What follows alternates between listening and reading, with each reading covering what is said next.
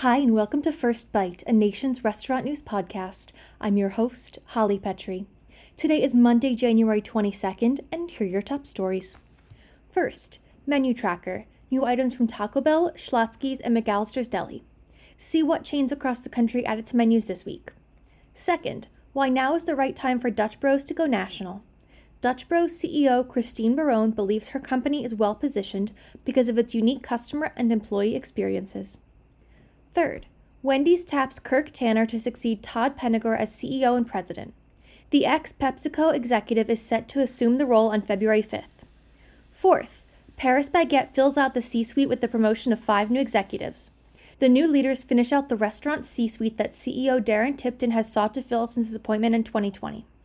And finally, how Destiny Rollins is forging a path for women at the executive level at Twin Peaks. The casual dining restaurant chain has formed a pipeline of female talent throughout the years and plans on doing it for much longer. Now let's dive deeper into a trending story from our website. The state of Massachusetts and Grubhub have reached a settlement in the state attorney general's 2021 lawsuit against a third-party delivery company for repeatedly violating the Massachusetts pandemic-era delivery fee caps. In March 2023, Suffolk Superior Court ruled in favor of Massachusetts, alleging that Grubhub had violated the state's 15% fee cap in effect from January 2021 until June 2021.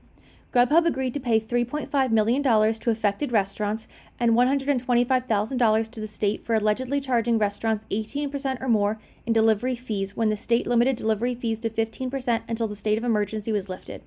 For more on this story, let's turn to Joanna Fantozzi. So Joanna, Grubhub is in the news again over some pandemic-related charges. Can you tell me sort of what is going on? We saw a lot of these in 2020 and 2021, but now there's some resolution.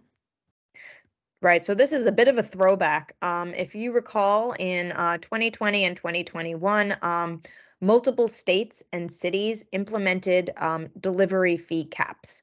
And some states and cities did this so that they were permanent, and some just did it during the height of the pandemic. So Massachusetts, in this case, they had a 15% fee cap in effect from January 2021 until June 2021.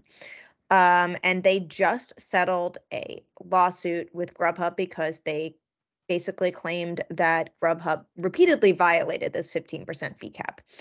Grubhub and the other third-party delivery apps really did not like these fee caps. There were others. New York and San Francisco, New York City and San Francisco actually implemented permanent fee caps. New York City's is 20%, San Francisco's is 15%.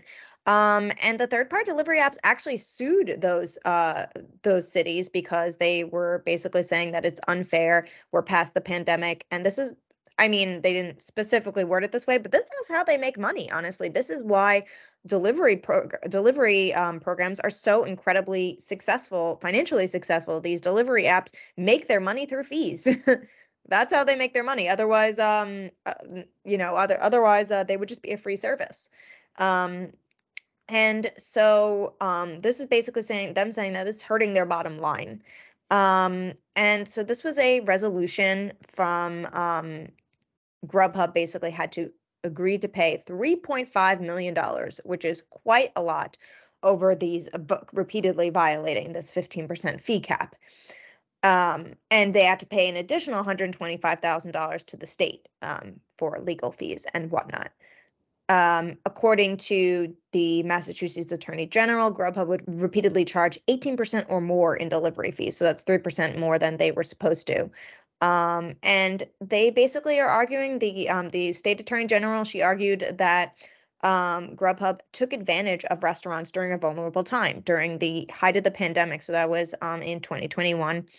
And was saying that basically they were unfair to these restaurants and contributed to the devastation of the restaurant industry, which we are very familiar with, haven't covered in a hot second, but we're very familiar with how the height of the pandemic, 2020 and 2021, was so disastrous for the restaurant industry. And what's interesting about this, though, is that Grubhub has maintained its innocence throughout this. They agreed to pay the settlement, which you might think is an admission of guilt, but it is not. But they are basically saying that they complied with Massachusetts temporary 15% fee cap, and that they do not think that they did anything wrong. Even so, they agreed to pay that whopping $3.5 million.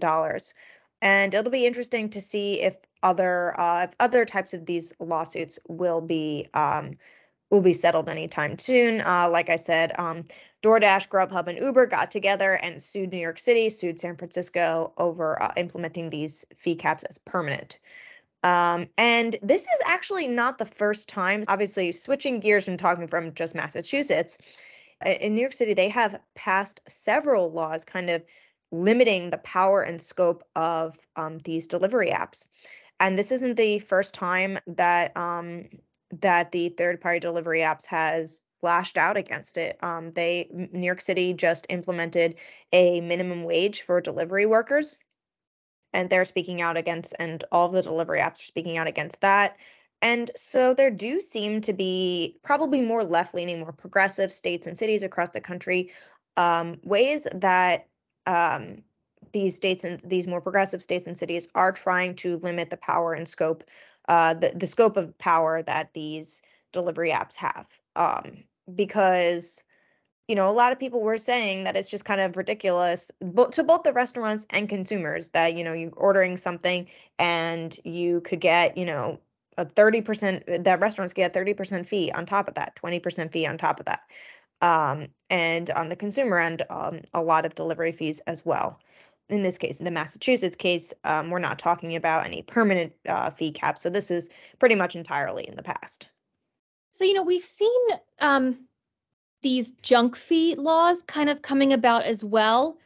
How have the delivery companies been responding to those? And are they planning on any legal action about that? So I actually haven't heard that delivery companies are being said in this are their fees are being kind of mentioned in the same breath as junk fees. Junk fees more refers to, I mean, the original Junk Fee Act, which was proposed by President Biden, specifically was supposed to target ticketing companies like Ticketmaster, which would kind of introduce these hidden fees. And we actually ended up talking about junk fees in regard to Toast's 99-cent fee. That was originally added, a 99-cent fee added to all orders over $10. And then they originally took that back because they got so much backlash.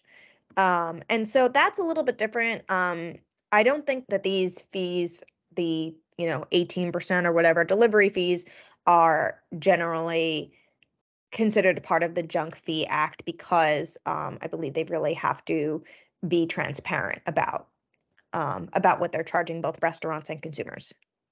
There was a pretty famous bill in California a few years ago that attempted to regulate this kind of industry. And I remember all three of the big giants of the delivery game banded together. They were like really talking to consumers. They had this big campaign, and then voters turned it down. I mean, so do you see these companies banding together and fighting against these laws with all the power and money they have?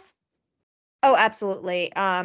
Like I said, with the New York City law, multiple laws being put in place in New York City, both the minimum wage law and the permanent fee cap. All of the third-party delivery apps have banded together and implemented and have filed lawsuits against New York City and San Francisco for implementing these permanent fee caps. I think that it's very possible that moving forward they'll continue to kind of band together and work together, kind of look past the fact that they're competitors, to make sure that they still have a foothold in the industry as much as they really did, over the past several years, and that had kind of started to die down a bit as people kind of saw alternatives to these third-party marketplaces because of all the fees. Thanks so much for listening to today's episode of First Bite. We'll be back tomorrow with a brand new one. Until then, stay up to date with all your news on NRN.com.